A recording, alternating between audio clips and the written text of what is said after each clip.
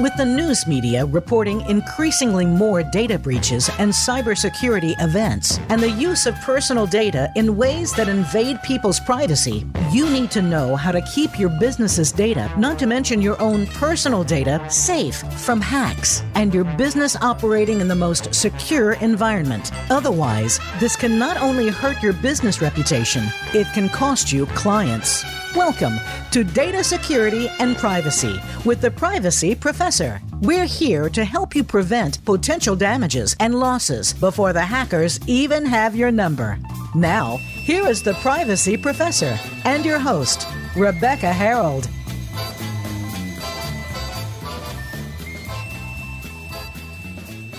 Hello and welcome to Data Security and Privacy with the Privacy Professor.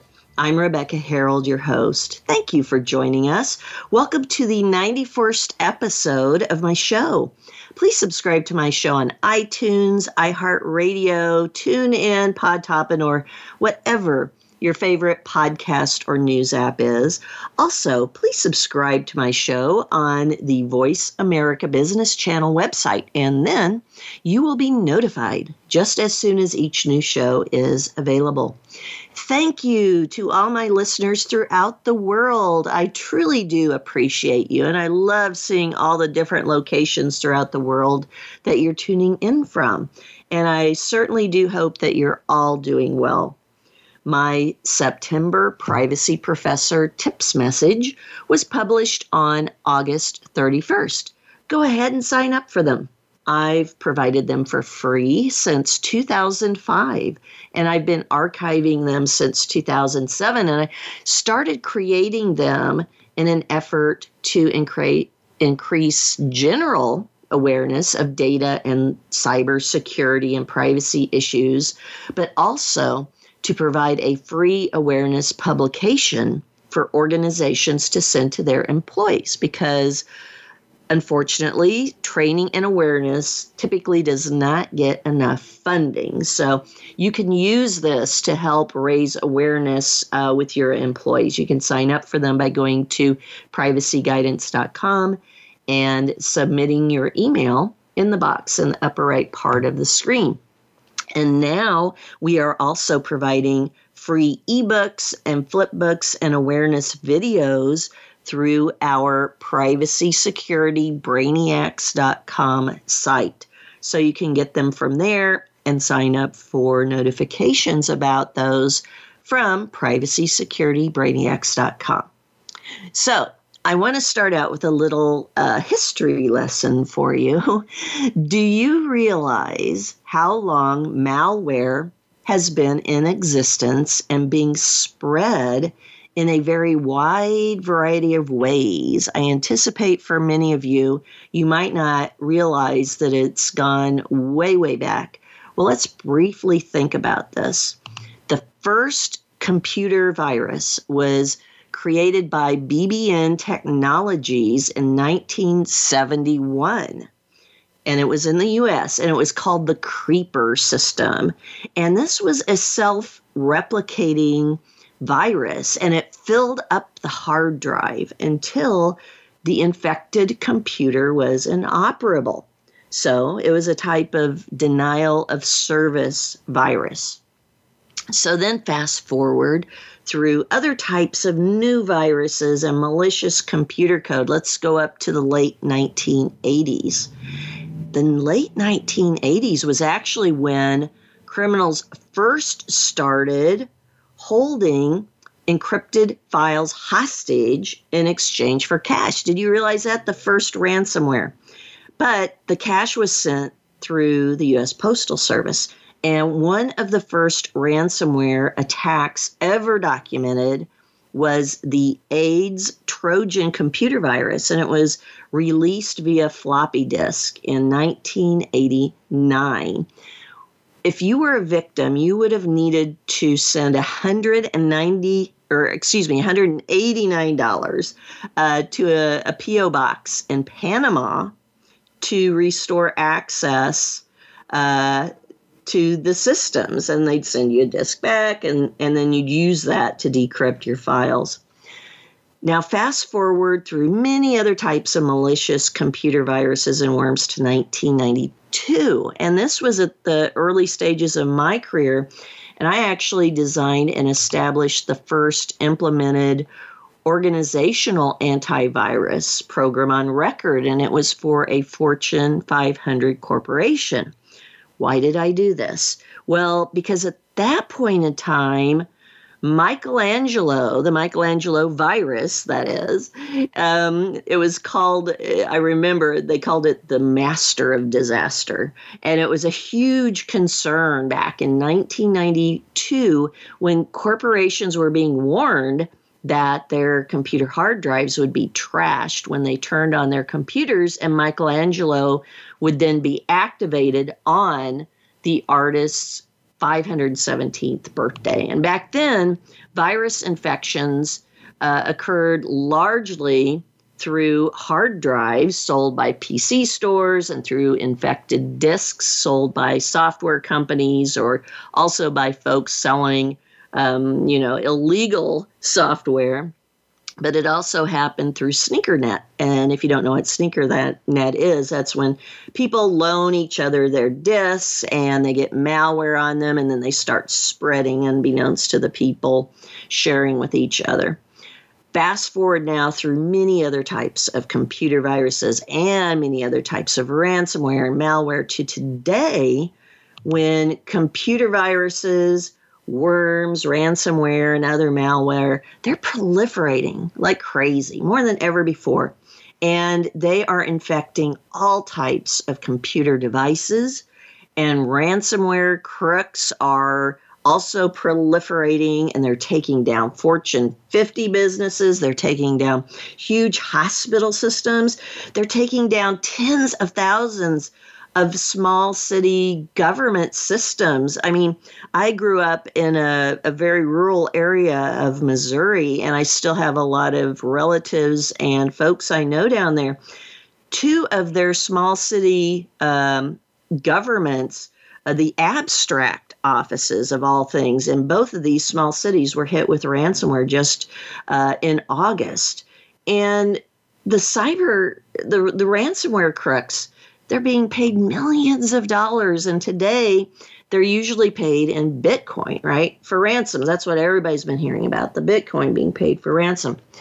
Did you realize also that in the first 6 months of 2021, there were 304.7 million ransomware attack attempts that have occurred, and it made 2021 the worst year ever recorded to date for ransomware attacks. And that's just in the first 6 months. My goodness, what are we going to have for the remainder of 2021?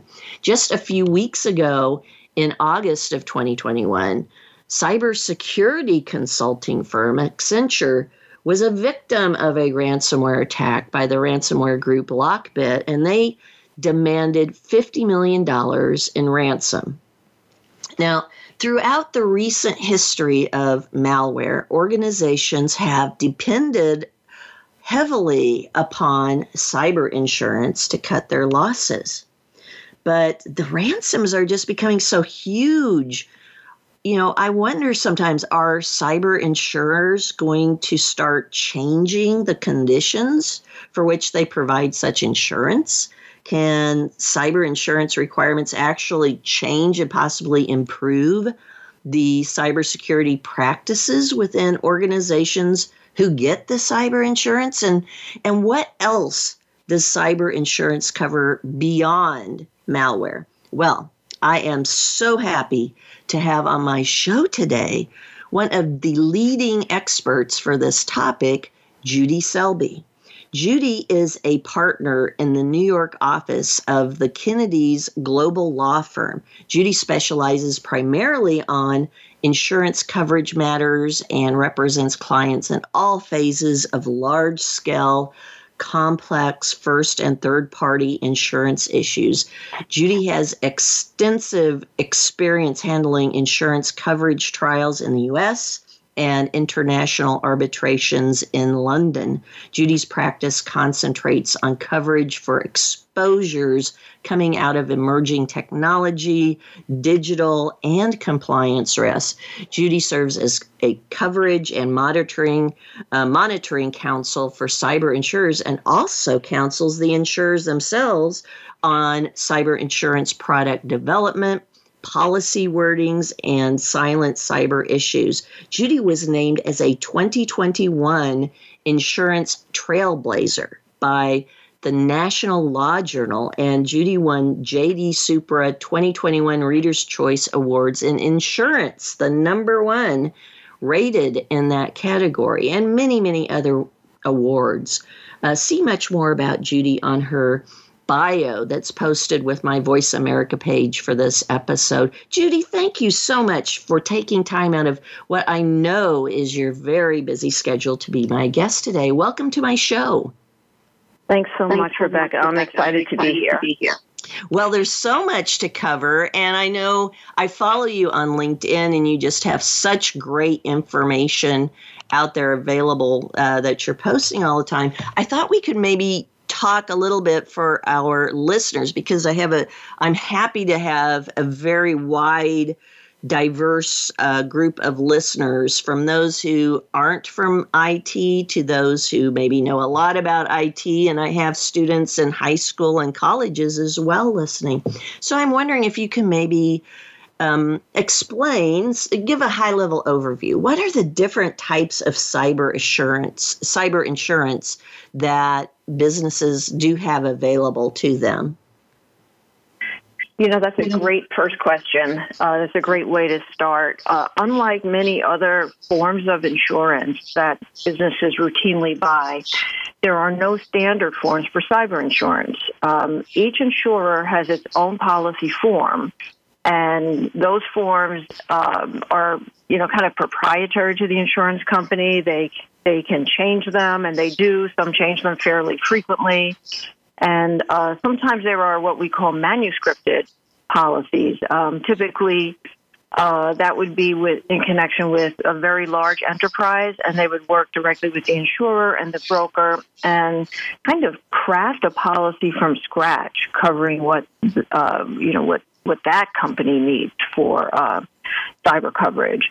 So, having said that, though, there are some things that are, pretty typical that we see in cyber policies.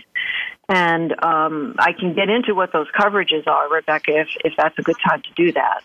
Yeah, that would be great. First, a quick question, though, because I started out at a really large financial and health insurance company. And one of the things that I was involved with, I got my fellow Life Management Institute, or FLIMI, certificate, and that included actuarial. As I think about cyber insurance, I think about what kind of actuarial tables where are they getting them from? Because I know for other parts, like you were saying, they don't have typical, forms of, maybe I'll pass it over to you to explain some of that, because it's kind of confusing to me, how they can offer cyber insurance without having a long history of cyber. Yeah, and that's you've hit on an important issue.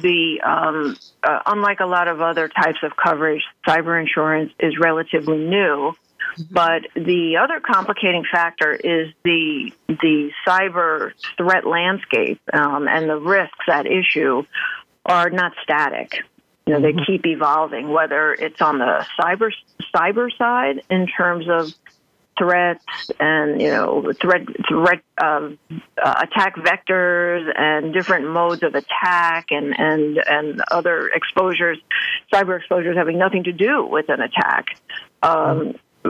And the privacy side, which is, coming out of new laws and regulations that seem to be, it seems like almost every day there's a new law passed or proposed somewhere in our country, plus around the world. So many companies are multinational now. Everybody's doing business across borders. And we saw today, for example, that a new data protection law was approved in China. And so all of these things are creating a very dynamic risk and threat landscape that the companies and the insurers have to deal with. So I think that companies are getting better data now, over the past, 10 years or more on kind of regular data breaches. But it's these newer exposures now, especially around ransomware combined with different types of cyber attacks, which are creating this issue where, we don't have that good data. And so it makes it hard for carriers to, evaluate the risk and to appropriately price. It's become much more challenging to appropriately price. I think it's in everybody's interest to maintain a viable, strong cyber insurance marketplace. And in order for that to happen, the insurers can't be losing money, year on year because of claims they're paying out. So, we've seen adjustments to the pricing, especially over this past year. That's reflective of what's happening in the marketplace. And I think unlike a lot of other types of insurance, I think it's going to be like this for a while with cyber, because if you think about property insurance, for example, you kind of know what will start a fire, in the warehouse and how to deal with it. So they look to make sure exits aren't blocked and that they have the right number of fire exits, that they have sprinklers and alarms and all kinds of things. That's harder to do in the context of cyber and privacy exposures because things are changing so rapidly. So I think we're going to go through quite a time of flux, which will be challenging for the insurers. And one aspect of all of this that's very important from the standpoint of the insurance companies is this issue of aggregation. So if you hear about a software vulnerability, such as SolarWinds, that has the potential to impact thousands and thousands of companies. So if you're an insurance company, you may have diversified your risk by insuring a certain number of entities in different industries. So maybe a certain number in retail, a certain number in healthcare, et cetera, et cetera. But if you find out everybody's using that same software where the vulnerability was just identified, the insurer is looking at a risk that could potentially impact almost all their policyholders. Or if you think about, God forbid, if something happened with one of the major cloud providers. So that aggregate risk for the insurers is very serious, in addition to the risk, vis-a-vis each individual policyholder. Yeah, and as you describe that, I'm thinking aggregate risk. So if you know that, like you use SolarWinds for an example, but any type of product that is, used inherently by almost everyone with computers, when that's discovered, do then the cyber insurance companies, do they update like their actuarial tables, or do they instead maybe say, oh, we're going to raise your rates unless you implement these certain types of protections to make sure that you are less likely to be impacted by something like this? I mean, how do they react to such widespread threats like that?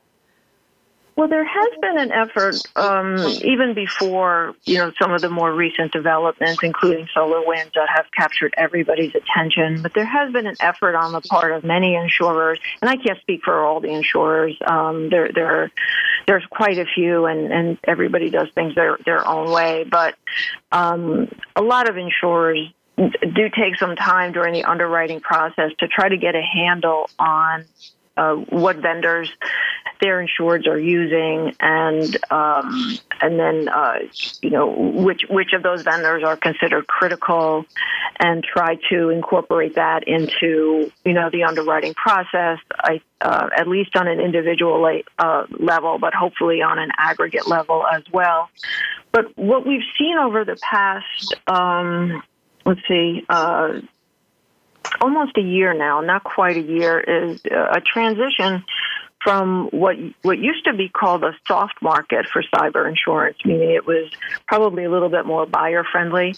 Pricing was lower, and it was a little bit more of a competitive marketplace. We've swung now to what we call a hard market, where coverage is getting capacity, meaning getting the level of limits you want may be more difficult. We're seeing insurers take a much harder look at companies in the underwriting process, particularly around ransomware. Some insurers are using supplemental applications now to try to drill down on companies' practices and procedures that would be relevant to that risk, and seeing what controls are in place, and just how the company is operating, and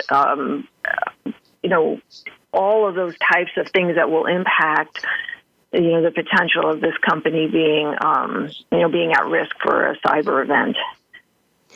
Yeah. So when they do that, do they basically leave it up to the applicant for the cyber insurance to provide, to fill out the form and check the box and say, yeah, I've got policies, I do training, I do risk assessment, I encrypt data, blah, blah, blah? Or do they have to get like an independent third party to audit them? Or maybe does the insurance company have someone who goes on site to do an evaluation, or is it just kind of a mixed bag? Yeah, I think it's pretty much a mixed bag. I don't know that there's a lot of kind of internal. I don't know that insurance companies are actually going into the enterprise and going into the computer system and seeing what's going on. I'm not. I can't speak to what's going on in every situation, but I'm not too aware of that happening. I think it's a lot of reliance on disclosures from the insured, either, as you said, in an application, or in for larger insured. Sometimes it's underwriting meetings where your representatives of the company are having meetings with underwriters, and they're having a discussion about what the company's practices are. And if it's a renewal situation, the insurer kind of knows that already. Now, some insurers, I know there are some kind of more, they're referred to as insurtech, very, very technology-heavy insurers that have been becoming a little bit more prevalent over the past few years. Some of them will, as part of the underwriting process and evaluation of the potential insured, they'll do a scan of the dark web and see if they can find any of the company's data kind of floating around there. But that's external, and they actually then provide that as an ongoing service for the company during the term of the insurance policy. So that can be a nice benefit for companies, especially small businesses, small and maybe some mid-sized businesses that really don't have the technical savvy or the financial resources to do that on their own. So it's kind of a mixed bag. As I say, I'm not familiar at this point with insurance companies getting access into the internal networks of insureds, and there's reasons for that. Because they are a different company. So, but the scrutiny definitely has increased over the past year. The scrutiny of the potential insured, and how well a company does in terms of how they present themselves as a risk, it will impact what coverages will be available to them and the limits available to them, and of course the premiums. Oh, I would imagine.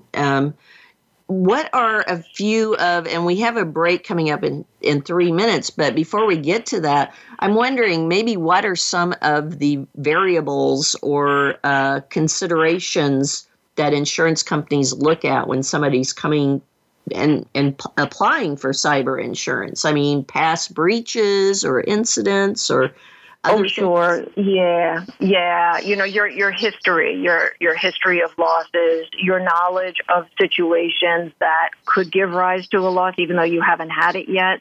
You're kind of aware that something happened and it could turn into a claim or a situation. But, they'll look at like the number of servers the company has, their geographical footprint, literally where they're sitting. Some attention will be paid, as I mentioned before, to the third-party vendors, but the types of information the company has. Some companies have more sensitive data, which would have more risk. What we've seen over the past couple of years, though, is that the type of data you have isn't a guarantee that you will or will not get impacted. Everybody's at risk now, for sure. But they'll also look at the controls. Are you using multi-factor? These kind of base cybersecurity types of, basics. What kind of training do you have? What kind of specific employees does the company have? Do you have a CISO? Do you have a chief privacy officer? Things along that line. They may ask questions about your processes around termination of employees and kind of vetting potential employees. So it's a really, some of these applications are an excellent kind of cybersecurity and to some degree privacy checklist, like a best practices checklist. Yeah, well, I want to start around there after our break. But right now, it's time for a quick break to hear from our sponsors. I'm speaking today about cyber insurance with Judy Selby, partner at Kennedy's New York office, expert in cyber insurance, and multi-award winner for her many achievements. I'm your host, Rebecca Harold, the Privacy Professor. Contact me with questions and comments about this show, as well as other types of show topic suggestions. You can use my email, RebeccaHarold@RebeccaHarold.com, and also through my PrivacySecurityBrainiacs.com website. Please stay with us. We will be right back after these important messages from my sponsors.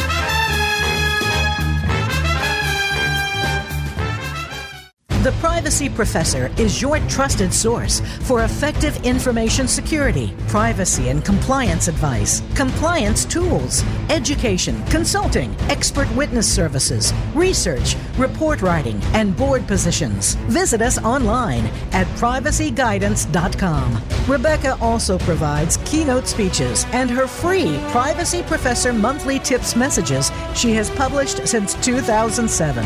Visit privacyguidance.com for help and answers to your questions. The Privacy Security Brainiacs team wants everyone responsible for security, privacy, and compliance to stay up to date with the latest news, risks, and security and privacy practices. Check out their growing library of topics not offered by others. Privacy Security Brainiacs also wants every business to perform automated risk assessments, which are free or value priced for all types of security and privacy topics. You need to find out more about Privacy Security Brainiacs. Visit PrivacySecurityBrainiacs.com.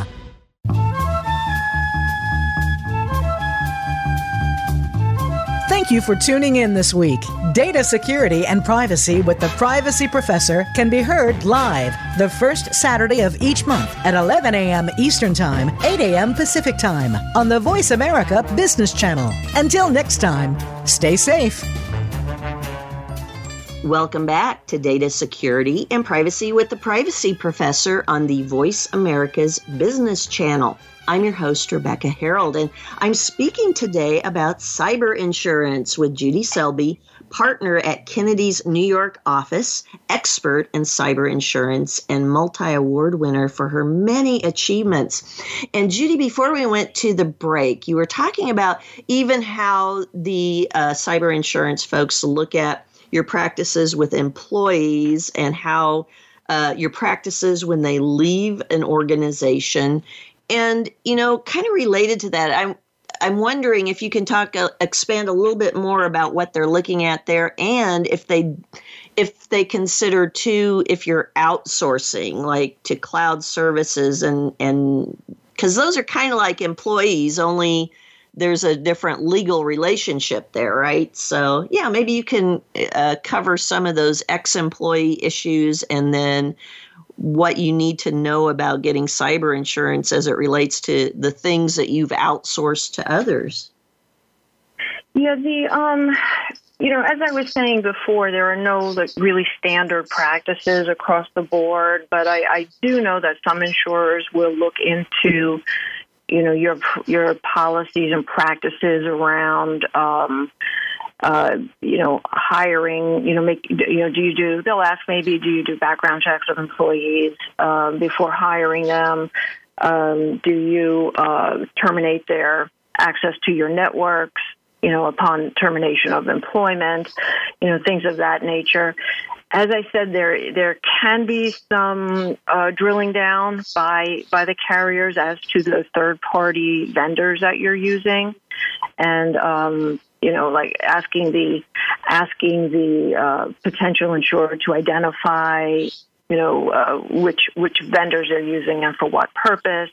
And then, that can provide, on that actuarial point, that can provide good information, to the insurance company in the event that something happens, knowing that, a certain third-party service provider is being used by X number of their insureds. Any of this type of information can be super valuable in appropriately insuring and pricing these products and getting the right limits in place that protect the insured and also protect the insurance company. I had at an online event, of course, I guess they've all been online events for the past 2 years, but at a recent online event, it was very interesting because, you talked about how much information that people hold, and that's a factor and all that. Well, I was at an event, and one of the attendees said, well, we don't hold any of our data. This was a small hospital system. And, of course, they have all sorts of protected health information, under HIPAA and lots of health data and so on. But they viewed themselves as not holding that data because they outsourced it to a managed service provider. And I was thinking, that seems like a very risky opinion to take, because just because they're using a managed service provider, I mean, that doesn't mean that they aren't responsible for that data, right? As far as insurance companies go. Well, I think, under a lot of privacy type of laws, you can delegate some tasks around this information, but you can't really delegate the responsibility, the legal responsibility for the data. So that's kind of an aside. But if you're not holding the data, if the insured enterprise is not holding the information on its information system, it's going to be really important for them when they look at their insurance policy to see if there's coverage for data being held by a third party. There's usually something in the policy that will say, we will cover you for incidents like a security incident impacting your computer system or the computer system of a third party that's holding your data pursuant to a written contract with you. Something like that. Now, I have seen insurance policies that will say, instead of saying a third party that holds your information, it may say an independent contractor that's holding your information, or it may say an independent. What was the other phrase I saw? Independent contractor, and then individual contractor. Oh. Yeah, the term individual contractor is defined as a natural person. And I think that the term independent contractor can be defined, it's a matter of state law, as an independent, as an individual person. So if you're a company that, like the hospital you were describing, Rebecca, and they have all their data outsourced to somebody else for hosting, And they have a provision in their insurance policy that says you're covered for data on your computer network and on a computer network of an individual contractor with whom you have a contractual relationship. The question will be, is that third party an individual contractor as that term is defined in the policy? And sounds from your example like it would not be. If it's a managed service provider, that's not a natural person. So that's a really key point. Well, I was going to say, that makes it really important to know the type of cyber insurance you have, right? I mean, to know the details. Mm-hmm. I mean, what works for your organization for cyber insurance might not work for your friend who's from a completely different type of organization with regard to getting the correct or the most value from your cyber insurance. Well, if your listeners remember anything that we say during this presentation, what you just said should be it. That is a really, you see, you didn't need me on the show. That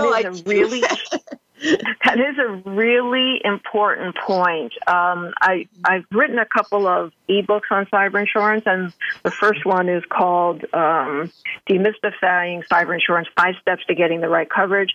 That is step number one. Step number one is knowing what your unique cyber and privacy risk profile is. You have to know, because you may not want to pay for third-party coverage if you don't have a third party holding your data. Why pay for it? But if they are holding it, you definitely need that coverage. And so it's incumbent on insureds to read the policies. I know everybody groans when I say that, but you really do, or hire somebody to read it for you. Have a good broker who will read the policy and understand what it says and understand what your risk profile is. And try to make sure that matches up. You can hire a lawyer to do that for you. And I say that with full honesty that I don't even do that type of work because I work for insurance companies. And so this is really from the heart advice. Consider hiring an insurance lawyer. I would say more so than a privacy lawyer or a cybersecurity lawyer. I would look for an insurance lawyer who understands cyber and privacy. Because insurance contracts are very, very specialized contracts, as you're probably picking up from this discussion. And so, somebody who really can read that form and try to maximize, the coverage, especially in light of your unique cyber and privacy risk profile. Yes. Well, I think a lot of people, when they hear about cyber insurance, even if they're, a CEO of a company, they might relate that to something insurance that they know, like even liability insurance. And it's completely different. And like you're saying, different coverages for different types. So let's say there's an accounting office with, just a couple of people have an accounting office, and they keep all of their data locally on their hard drives. They don't have anything stored in a cloud or online. They do share data via email, and we'll say that they encrypt it to show that they're trying. But they'd still probably need cyber insurance, wouldn't they? I think some small businesses think, well, I don't use a cloud and I don't do this or that, so I don't need cyber insurance. But if they use a computer, don't they need cyber insurance? Yes. Anybody who uses a computer, anyone who has an employee, anyone who has any information, even paper that has protected information on it, really, really should strongly consider the coverage. And those small businesses in particular really benefit from the coverage because they don't have the capabilities typically to respond and potentially survive a cyber or privacy incident. And it is an existential threat for small businesses. And so, the benefits that you could get from the policy, if you get the right policy in place, are even more important, in my view, for many small and mid-sized businesses.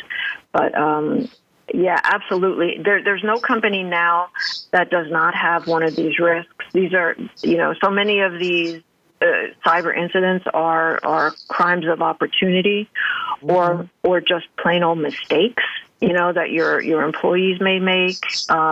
Nobody is immune. And another thing to think about, and there's coverage available for this, even if you don't, you think you're somewhat immune from a cyber incident, if you're dependent on business partners to run your business, and your business partner has a cyber incident and they can't service you, you could be in big trouble. You could be out of luck. So if you think about, let's think about Colonial Pipeline, that ransomware event a couple of months ago. You may recall the news stories about all these service stations that could not operate then because they weren't getting their gas from Colonial Pipeline. So there's a certain type of coverage called dependent or consequential business interruption coverage that might be able to help in a situation like that. If your business partner has the incident, you never have the incident, but because of their incident, you're losing money. Your business income is down. There's coverage even for those types of things. So, I think it's something that literally every business now should take a very hard look at. Yeah, well, at the top of the show, you had started, and I interrupted you to get off on actuarial, but you started to talk about the different types of insurances. And I think let's go back to that, because what you're talking about, it sounds like different types of coverages. So maybe what are the different types of coverages, and what do you need to consider, like what they cover, the circumstances involved, and so on? Yeah, that's a really important question. The cyber insurance policies are a bit like a menu in a diner. You kind of go in there and oftentimes you can kind of just pick and choose the coverages that you want. And again, based on your risk profile, you want to carefully consider which coverage you need. But you can typically break the coverage into two parts. One called first party coverage. And those are costs that the insured company would incur because of a cyber or privacy event. So these are not, being sued by somebody else. These are the company's own costs when an event happens. So let's think about the most basic thing, like a data breach. So, the company has a data breach. Cyber insurance policies routinely provide incident response services to the company. What that often means is they have a panel of service providers who do this for a living. They don't do anything but respond to cyber and privacy incidents. Typically, it's headed up by an attorney, a breach counsel, sometimes called a breach coach. That's a lawyer that handles these events, and they know what the laws are, they know what the regulations are, they know who the regulators are, and what they do is kind of quarterback this team of professionals, if you need them, to manage, try to mitigate the impact of the incident, both on the technical side and the financial side and the legal side, and try to get it resolved as quickly as possible.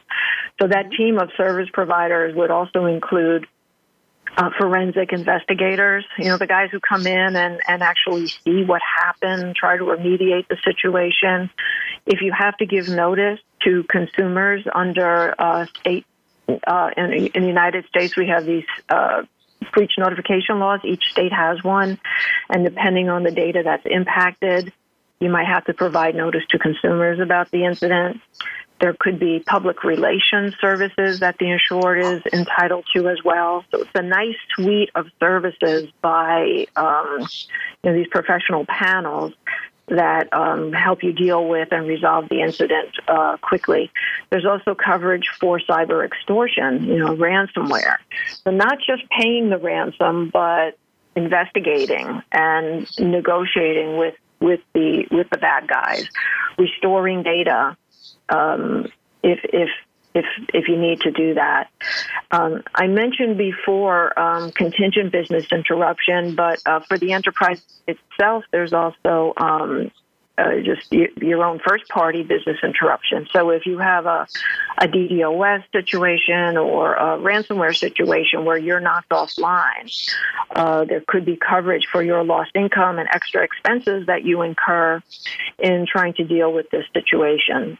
So those are a really valuable group of coverages that are typically available. And then that's on the first party side.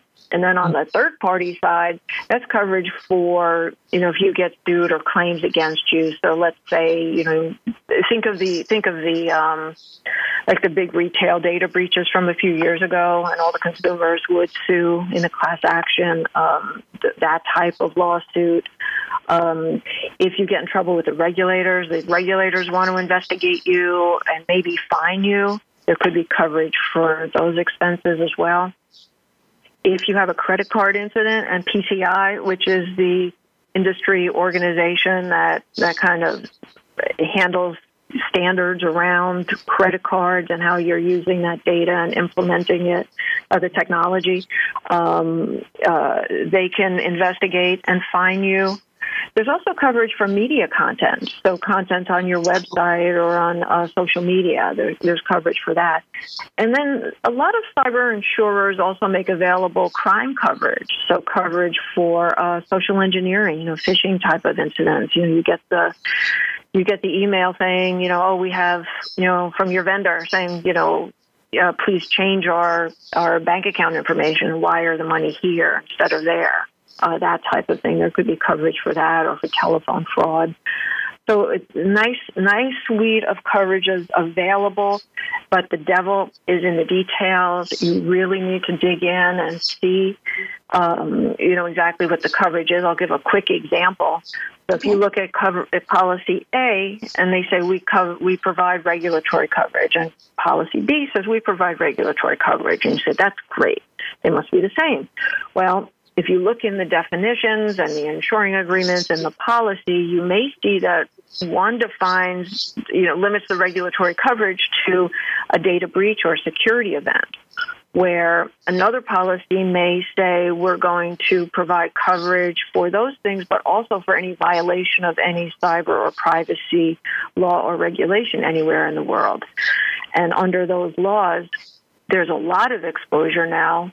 Mm-hmm. Even if you never have a data breach or a security incident. For example, you didn't provide the proper notices, your privacy policy had a misstatement, or you collected information you weren't supposed to collect, things of that nature. So the devil's in the details. Read the policy. Again, not everybody needs the most extensive coverage, but if you do have the risk, you want to try to make sure you get the right coverage for it.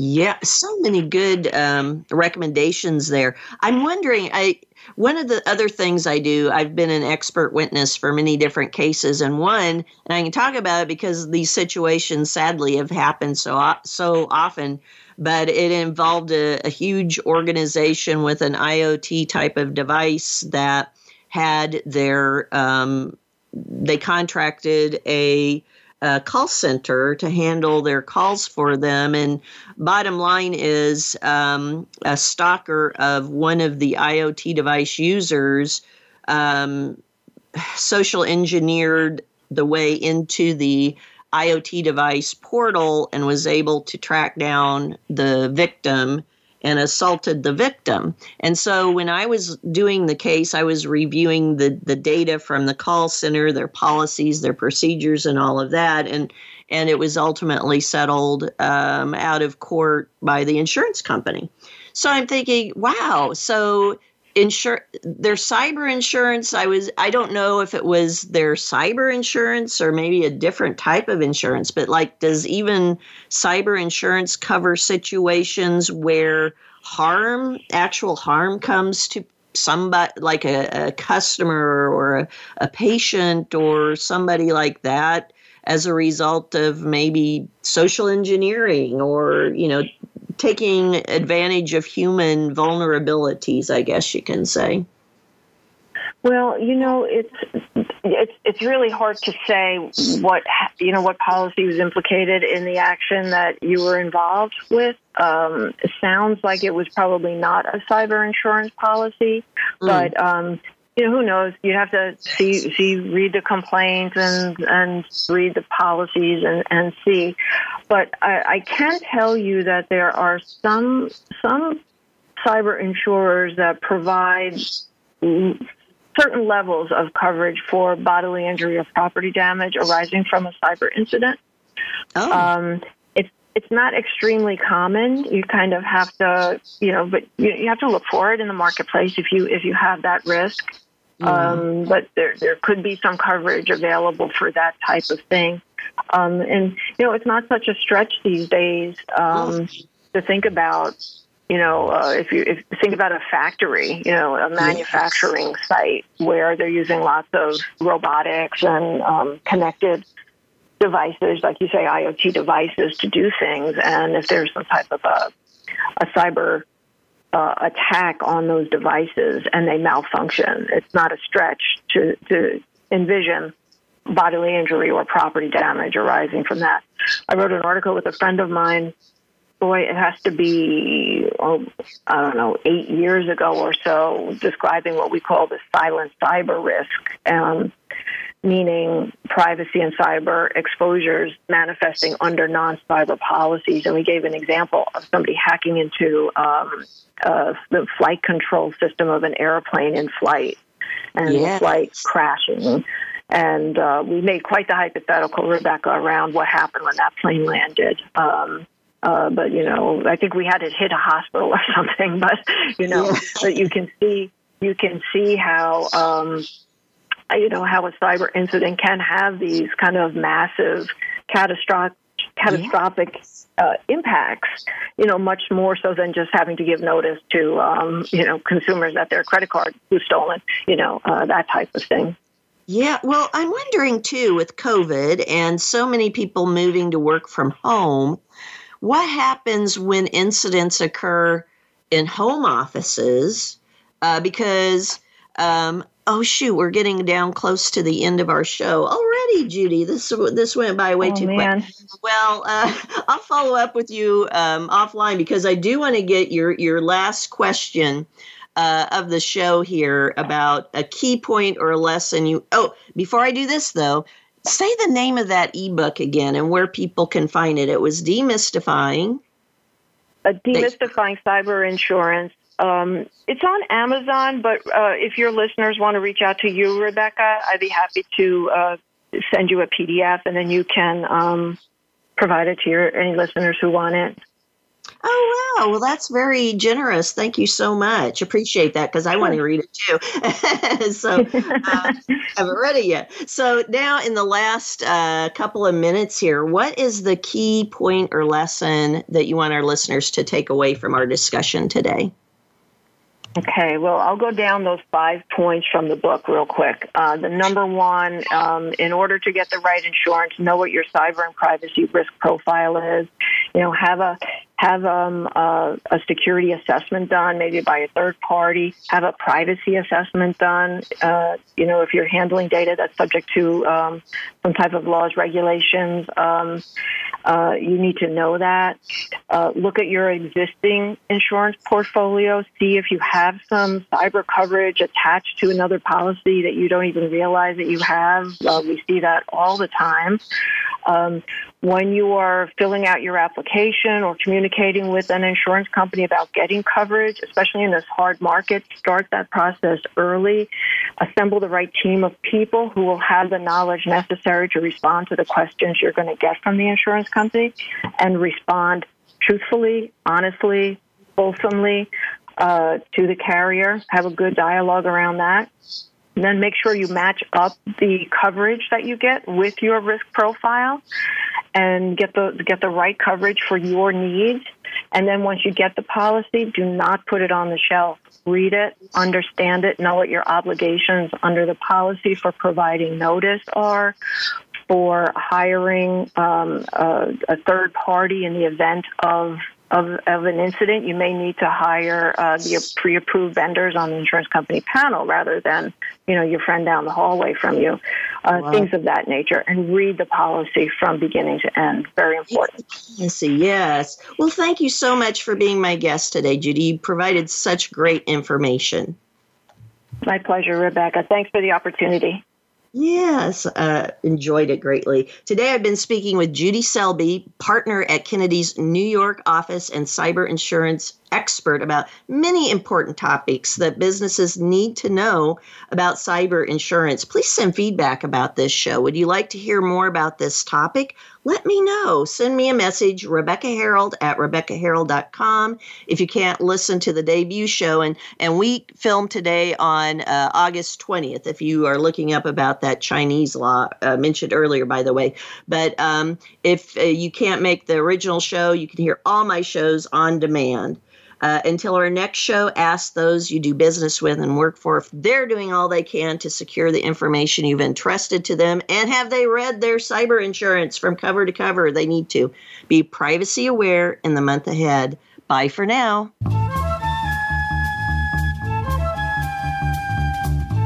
Thank you for tuning in this week. Data security and privacy with the Privacy Professor can be heard live the first Saturday of each month at 11 a.m. Eastern Time, 8 a.m. Pacific Time on the Voice America Business Channel. Until next time, stay safe.